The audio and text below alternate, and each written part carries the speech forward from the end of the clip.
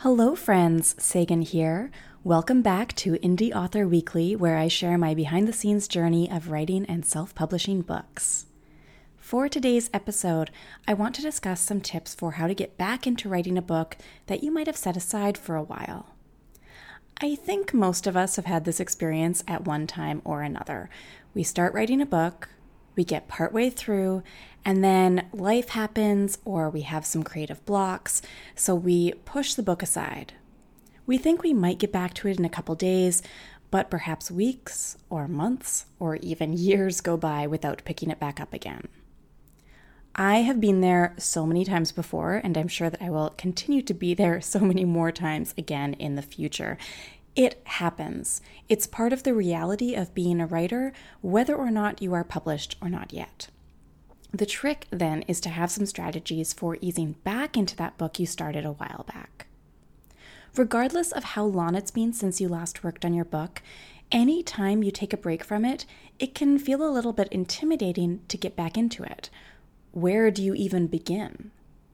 This is something I'm going through right now. I am currently working on completing the first full draft of Book 6 in my Polyamorous Passion series so that I can have it ready for a proposed book release date in December. But I recently went on a 2-week vacation, which meant quite the extended break from my book. It's been, I guess, really like a full month or so since I've really worked on it, because before my vacation, I was preparing to leave. And then now that I've been back for a week, I spent this last week getting back into the swing of things with other parts of my business. So my book has really been set aside for a little while. Plus, after I complete this book and schedule it for publishing, send it off for print formatting and all of that, then I will be getting back into working on my first full-length standalone novel, Swipe Right. So that's the book that I initially wrote for National Novel Writing Month a year ago. And this past spring, I pulled that book out to do a bunch of edits on it, and then I set it aside again because I wanted to continue focusing on polyamorous passions. And right now, my current plan is to actually complete Swipe Right before I begin the next trilogy within my 9-part Polyamorous Passions series. So once book 6 is done in my series, then I'm kind of planning on focusing on getting Swipe Right out of the way so that I can then write books 7 to 9 all in one chunk, and that way I don't have to go back and forth between different main characters by switching things up partway through the trilogy. So that's what my current plans are. And getting back into writing a book that you have set aside for a while, for me, it can absolutely be daunting. Absolutely. But there are a few things that I did to get back into the swing of things with book 6 after I'd taken that break for this past month. And I will be applying those same strategies again when I return to Swipe Right in the next couple of months.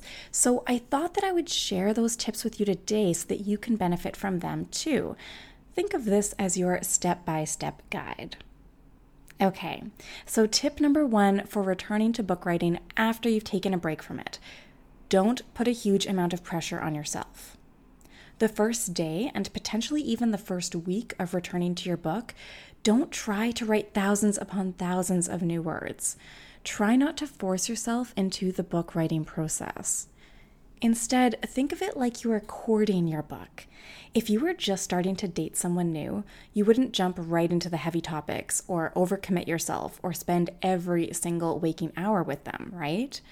No, you would flirt with them, get to know them, test the waters, see where it's going. Do the same thing when you get back into writing your book after an extended break. Just have fun with it.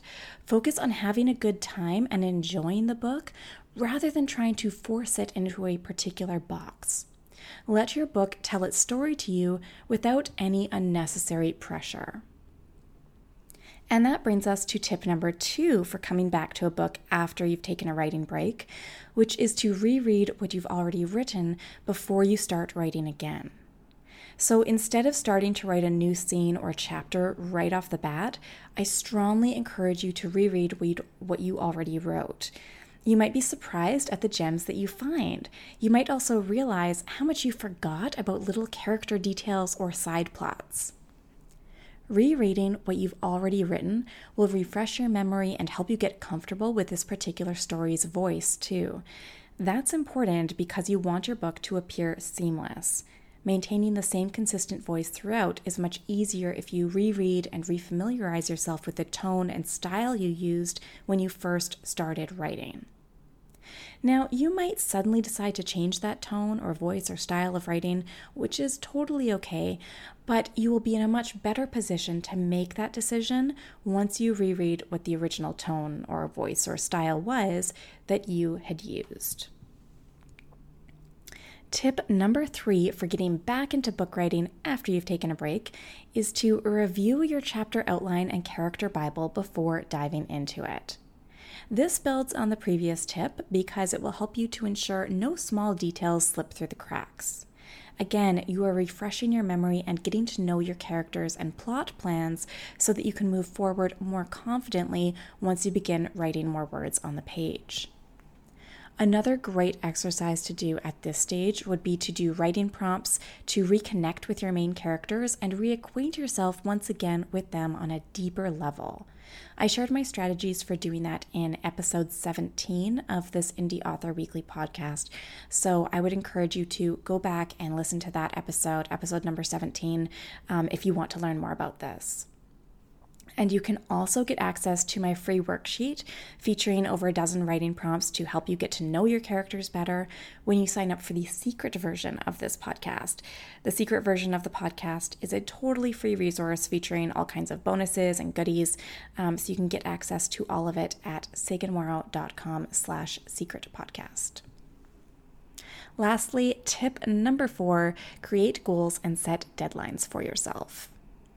Without goals and deadlines, you might never finally finish this book. That's where creating manageable, realistic goals and timelines with end dates comes into play. For example, I like to block days off on the calendar in advance so that I know exactly when I will work on my book. I usually set a goal of writing 2,000 words per day when I'm in book writing mode. And from there, since I know how long my chapters typically are, I can organize my weekly schedule and arrange other activities around my book writing time. So I just, this past weekend, organized my next 10-week schedule. I like to use giant pieces of poster paper and color-coded sticky notes, so that way I can really see, when am I going to do client work for the other side of my business, the freelance writing and editing side of things. When will I be working on online courses for my freelancer clients? And all of that. So because I have these different components of my business where I'm doing client work and I'm also teaching other freelancers how to be productive, and then I'm also writing my books, I really need to make sure that I organize it all so that nothing does sort of slip through the cracks. And I find that having, normally I have a 6-week schedule, but now I've outlined it into 10 weeks. And it's really great for me to be able to look at that and see exactly when I will be finished one book and be able to finish the writing aspect, move into editing, and then work on the next book, right? So this style, this method really gives me the opportunity to make fairly accurate estimates around when I will complete a first draft of a book and when I will then be able to move into editing mode. And then from there, it can really give me a firm deadline for when I will submit my book for print formatting. So I can really look ahead and see all of that by doing this. Concrete goals and timeframes can be an absolute lifesaver. Now, I recommend using a word count tracker to outline daily word count goals and mark your progress every step along the way. I talked more about time management and staying disciplined with word counts in a couple of past episodes here on Indie Author Weekly. So you can tune into episode 4 and episode 8 to learn more about that. Also, you can grab the word count spreadsheet that I use for every single book I write when you sign up for the secret version of this podcast over at saganmorrow.com/secretpodcast. Okay, so there you have it. That is your step-by-step guide for getting back into book writing after you've set a book aside for a while. To recap, first, don't put a lot of pressure on yourself and instead focus on having fun with it. As always, we are always focused on the joy of writing. Second, reread your past work on this book so that you can get reacquainted and familiar with it once again. Third, review your chapter outline and character Bible and whatever other resources you might have that are associated with this book before you start writing again. And fourth, create goals and set deadlines for yourself. Now, I would love to hear your thoughts on this. Have you ever been in this position of returning to a book after you set it aside for a while? How do you handle it? Feel free to connect with me at Sagan Lives on Twitter and Instagram to chat about it. And you can send me a message on either of those platforms if you have requests for future episode topics too. The more that you tell me what you would like to see more of on this podcast, the better that I can accommodate that. If you enjoyed this episode, please take 2 minutes to share this podcast on social media and rate it on iTunes. Anytime you share it or leave a rating or review, it helps more listeners find the Indie Author Weekly podcast, so every bit counts. I really appreciate your support.